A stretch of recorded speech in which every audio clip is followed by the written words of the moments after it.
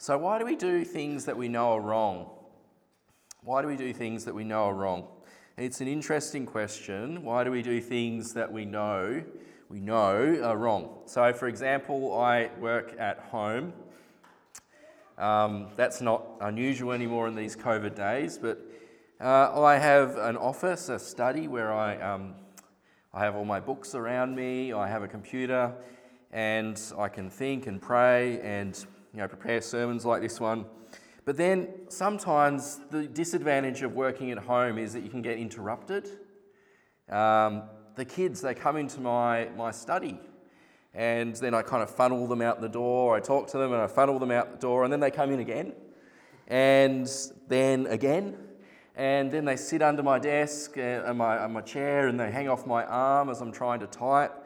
But then, to my shame, I get angry. I know. Why do we do things that we know are wrong? Now, I know that I shouldn't get angry with my children. They're just being children at that moment. I know that it's wrong, and yet I get angry anyway. Why do I do this? Why do we give in to these situations where we know in our head anyway that what we are doing is not right? Why do we do it? Why do we, in the biblical language, why do we sin? Why do we give in to temptation? Well, let me tell you about a guy called Adam. Has anyone heard of Adam before? Maybe the kids? Adam, yep, awesome. So, he is the first person that God made. Right at the beginning of the Bible, you can find him. He's made by God. He's created to rule in God's world. Jesus is always the answer. So, Adam's created to rule in God's temple garden in a place called Eden. He's called God's son. And everything in Eden is just how it should be. Adam's enjoying the blessing of being in God's life-giving presence. He's with God. But what happens? He believes a lie told by the serpent Satan. Adam disbelieves God. He's tempted and gives in to temptation.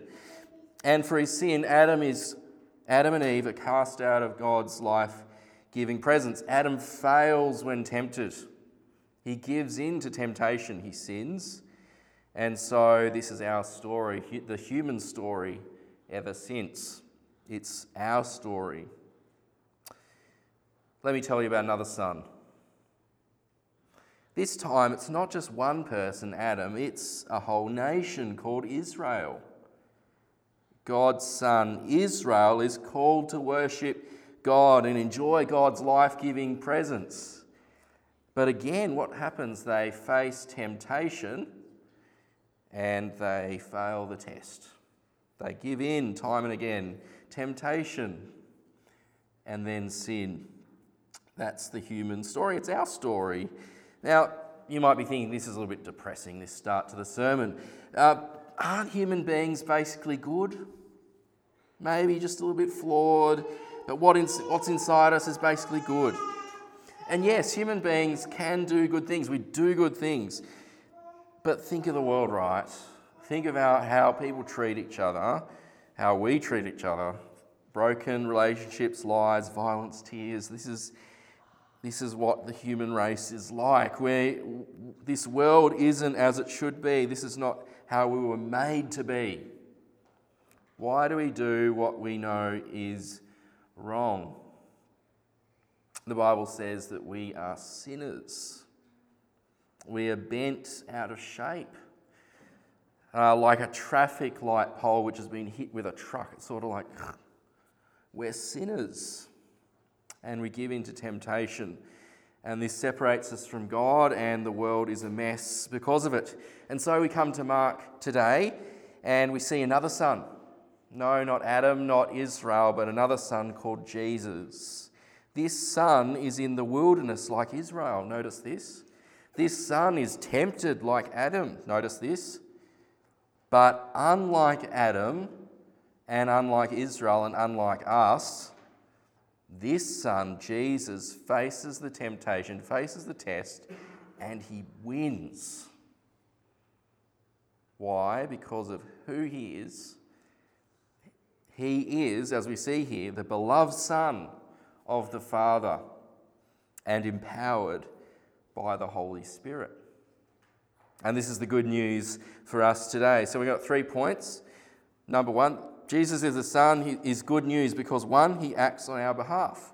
2, he acts on our behalf as the beloved Son. And 3, he acts on our behalf as the beloved Son and he withstands temptation. So first of all, let's see that we're going to see that Jesus is the Son who stands with and for us. He acts on our behalf. So verse 9, let me read that out again. At that time, Jesus came from Nazareth in Galilee and was baptized by John in the Jordan. So it's a pretty simple verse there, but it has lots of meaning. John the Baptist, we saw him last week. Just a few verses earlier, he was getting God's people, the Jews, ready for God to arrive. That's verse 3, by the way. He was preparing the people. He's calling Israel, the Jewish people, God's people, to repent of their sins. Verse 4, and they're going to be baptized for the forgiveness of their sins. John says in verse 7 and 8 that the mighty one is coming, one who will baptize not with water, but with the Holy Spirit, one who will wash you inwardly and pour out the Holy Spirit. And so we come to verse 9 and we find Jesus here. But something doesn't seem quite right if we've been reading so far. This is the great arrival scene of the mighty one, the Messiah, God himself. But something doesn't seem quite right. Have you seen the movie Aladdin? In the newish one, I think it's in the old one too, there's this great arrival scene where Aladdin and all these elephants and flamingos and dancers, they come into the city. He makes a grand entrance. He announces his arrival. But that's not the arrival scene we get here. There's no motorcade from the airport or private jet or security guards. Notice where Jesus arrives from, verse 9. He's from Nazareth. It's like saying Jesus comes from Bracknell, right? It's a small country town. It's not exactly where you expect the big, mighty one to arrive from. But there's more. Mark tells us that Jesus is baptized by John there. If you remember to verse 8, isn't Jesus the one who's meant to be baptizing? Isn't he the one who's meant to baptize with the Holy Spirit? But no, Jesus is baptized by John in the Jordan. It's all a bit unexpected here. Jesus, you see, is baptized along with the rest of the people. You see, the baptism here, Jesus is showing us why he came. He's showing us why he came. He's not there to repent personally of his own sin. His own sins. We find elsewhere in the Bible that Jesus is without sin. He's perfect. No, Jesus is baptized here not for his own forgiveness, but for the forgiveness of others. Jesus comes and is baptized with Israel, with them, for them. That's the point. He's baptized in the Jordan River. Again, highly significant and symbolic. In the Old Testament, the Jordan is the river where God led Israel into the promised land, across the Jordan, into the land of blessing, to dwell in God's presence. Israel had been wandering in the wilderness for 40 years because of their failure. They didn't stand up to the test. They gave in. The nation failed. And so where does Jesus turn up? He turns up at the Jordan River. And he's baptized along with the nation of Israel. And this is the point. He's not baptized for his own sins. He's baptized for their sins. He's baptized for their forgiveness, not his. He's baptized as Israel's Messiah, the Son, the true Israel. He's acting on behalf. He's representing his people. Jesus came with his people and for his people. So, friends, when we realize that Jesus came to be with and for his people, for us, then we begin to realise that we actually need a representative. We need a representative. Friends, our hope doesn't lie within ourselves, but outside of ourselves. Not in us, but in Jesus. That's where our hope is found. And this says a lot about us, doesn't it? Because in and of ourselves, we can't actually make our way to God on our own path. We can't actually look inside us and muster up the willpower to make it. In the light of Scripture, we see when we look inside of us, and we know this by experience, we're pretty messed up and ugly.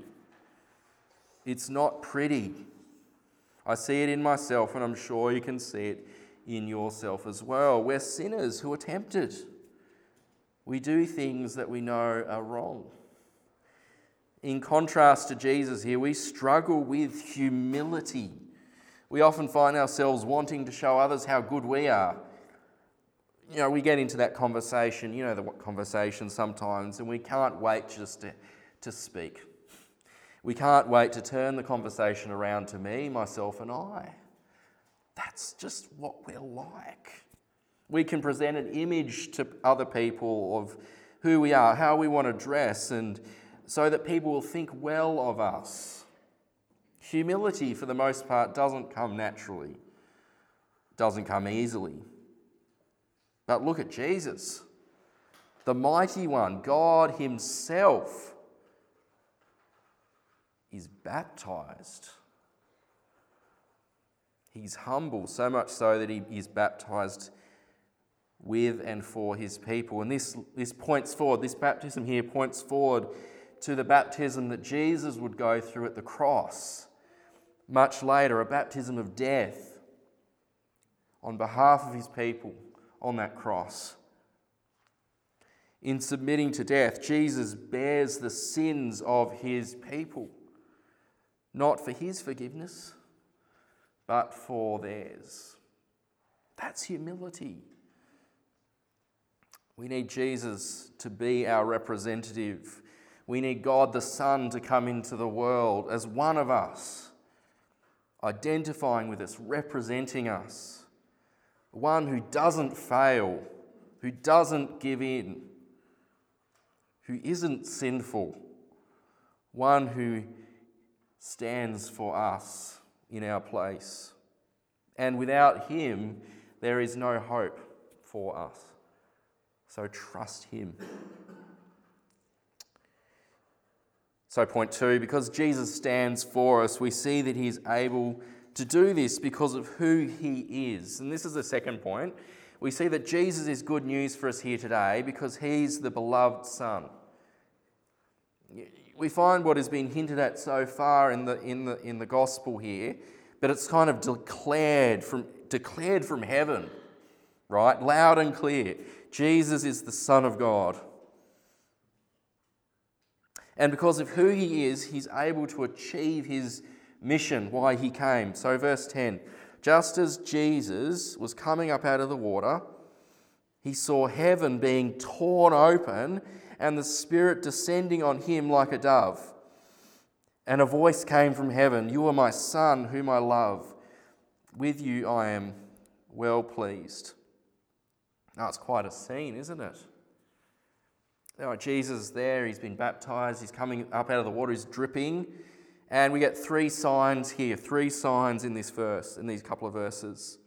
Heaven is torn open, the Holy Spirit comes down, and the voice from heaven. 3 signs.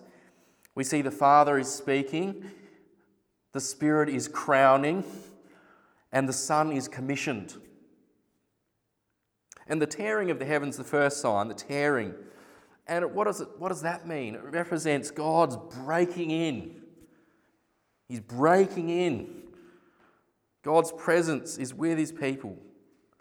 Now, I have this greenhouse in my backyard and the wind gets to it and it rips, right? A couple of weeks ago, I guess, it was really windy.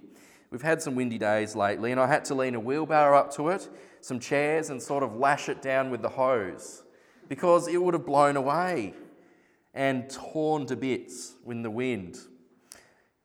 I had to do this because things that rip aren't able to be fixed again. Things that tear aren't able to be shut. And that's the point of what's going on here. Heaven is ripped open. God is breaking in. Isaiah 64 verse 1 says, "If only you would tear the heavens open and come down so that the mountains would quake at your presence. Heaven tears open, God has come." The second sign is the Spirit coming like a dove into Jesus. And here Jesus is anointed by the Holy Spirit. He's set apart as the Messiah, the Son, the great King of the world. Now, earlier this year, we had a new president of the United States inaugurated. I think it was this year, wasn't it? It was a long time ago. He was installed into his office, President Biden. And in a much greater way here, Jesus is installed into his office by the Holy Spirit. The Spirit crowns Jesus. It's not like Jesus didn't have the Spirit before this moment, but the Spirit is commissioning Jesus, crowning Jesus, empowering Jesus for his mission as Saviour of the world. And verse 11, the third sign, Jesus hears the voice of his Father saying, "You are my Son whom I love. With you I am well pleased." Jesus is the beloved Son. Now the title here shows us who Jesus is. He's God the Son who has come to represent his people as the Messiah, as the new Adam, the Israel, the Son. The Father is delighted in Jesus. No higher love is possible than this love. He's delighted, he's pleased. No relationship we can have with our partners or friends or children or parents, human relationships pale in comparison to this love that is expressed here. It's an infinite affection and delight. It's a love which is overflown in the sending of his Son, the Lord Jesus, into the world. Jesus' mission to serve, suffer and save is the eternal plan of a loving God.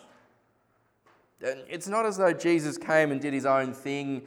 No, we see the whole Trinity involved, the one God in three persons involved in Jesus' mission. Jesus' mission here as Saviour of the world is of the mission of the one triune God. Now, kids. Now, some of you kids have been learning a catechism called the New City Catechism. It has songs as well, which I love. And I wonder if some of the kids can help me out with a question. How many persons are there in God? How many persons are there in God? Yeah, do you want to go? Yep, one God in three persons. Fabulous. Thank you very much for your help.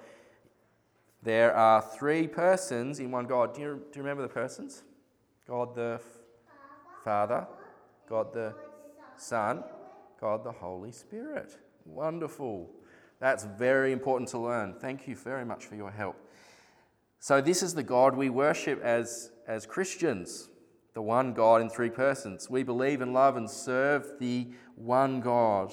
You know, the Trinity, it's a mystery, right? It's strange and hard to understand.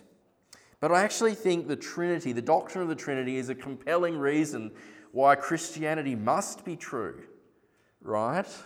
Because you'd never make up a religion which worships one God in three persons, right? The Trinity, it's true, and these verses show us this.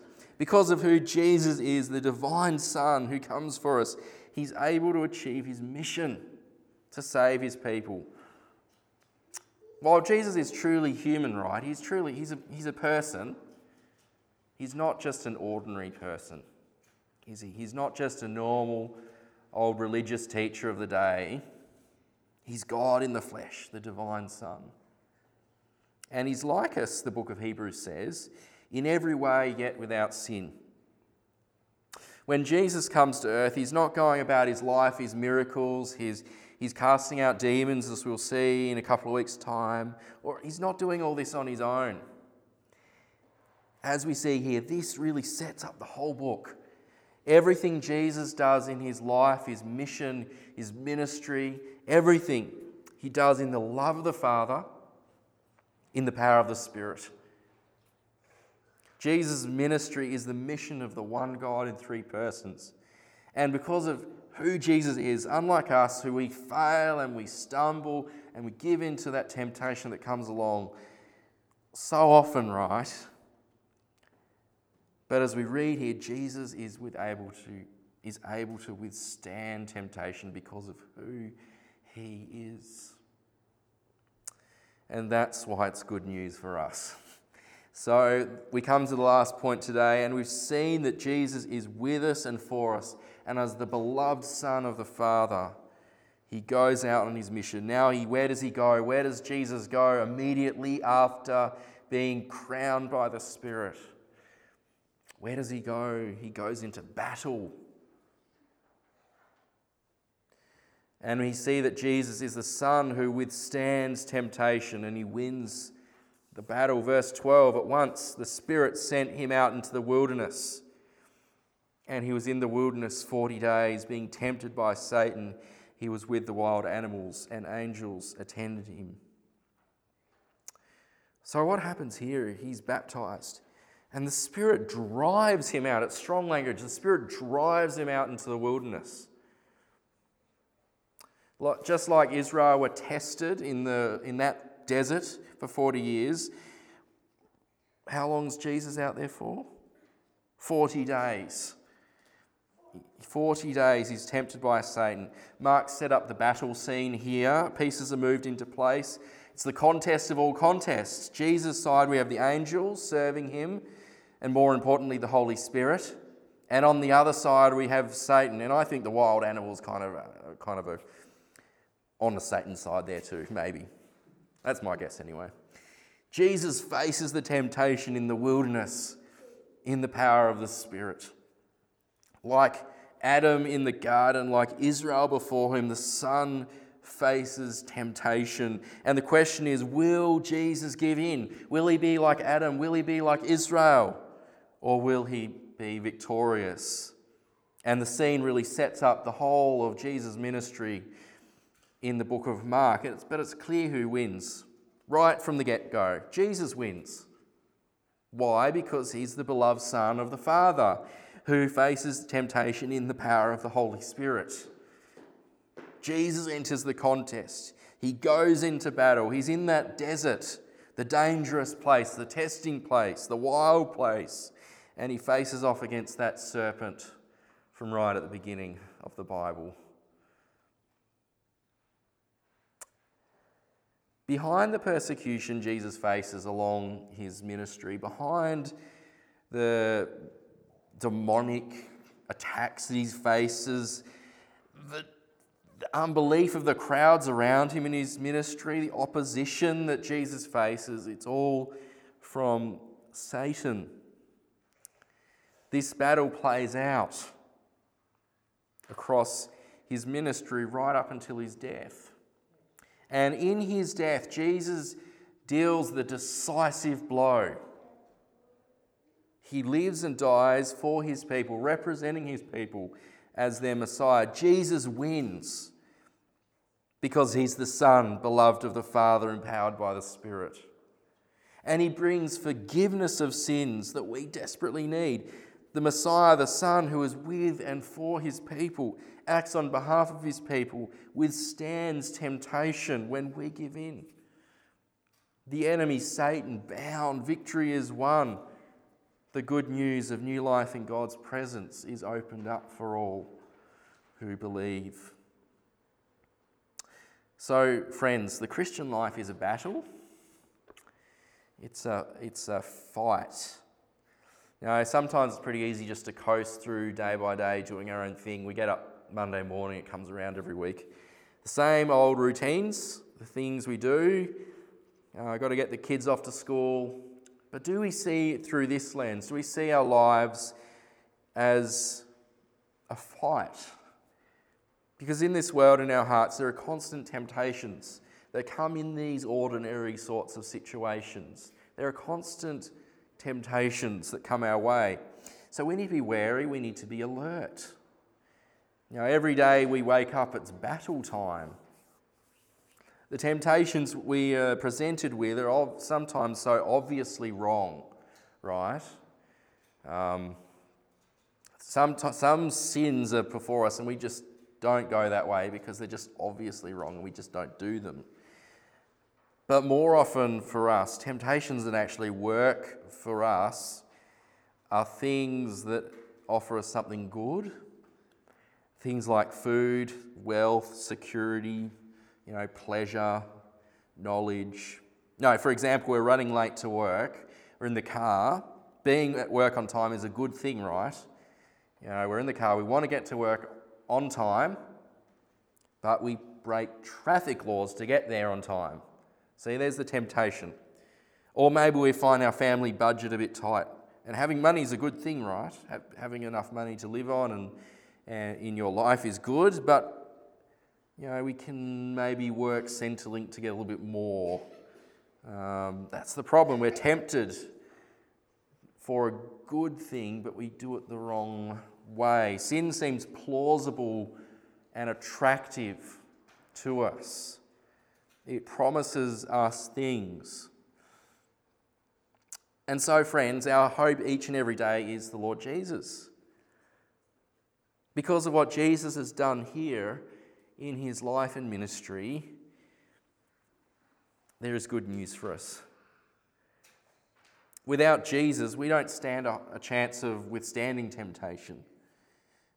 Satan's real. He's not the imaginary guy with a pitchfork and you see in cartoons. Spiritual forces of evil are real and dangerous. Satan wants us to give in.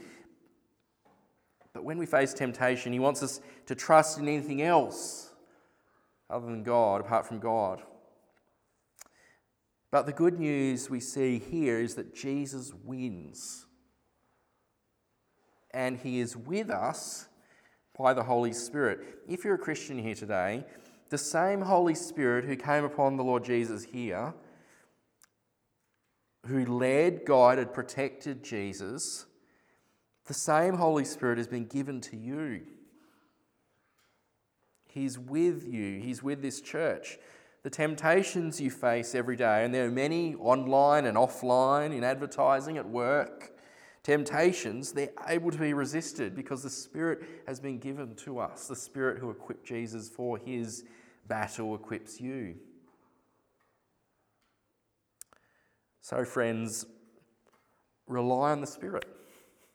Trust the Spirit. Be led by the Spirit.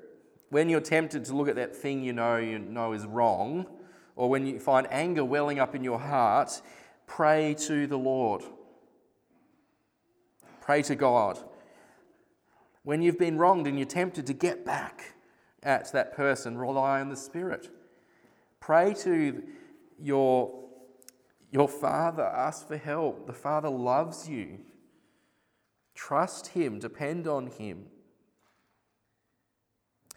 God has given us each other to help us in this as well. We know we will fail and give in, and oftentimes we'll sin against each other in our church. And so, God has given us the resources we need in this battle to say sorry when we wrong each other. He gives us his word, the sacraments, the Lord's Supper, baptism, which we'll witness in a few weeks' time. He gives us prayer, and he promises never to leave us. We can confess our sins. Isn't that good? We can confess our sins to the Lord. We can encourage each other to live by faith and trust God. Jesus, as the book of Hebrews says, was without sin, and he's able to help us in times of need, in our times of need. Jesus, we see Jesus, he faced temptation, he won the victory, and he promises to help us as well, because we're his people. So I don't know about what your next week will be like, but one thing is for certain, you will face temptations. There will be things that come along in your life this week, whether you're tempted to be angry or or envy or anything, number of sins, right? And there will be times when I fail and need to confess my sins. But there is real hope as well. There is real hope, and thanks be to God that unlike you and me, Jesus the Son didn't fail. He stands for us as his people, and thanks be to God that the beloved Son has given us this Holy Spirit. The Spirit is with us and helps us in that battle and grows us more and more like Jesus. Amen.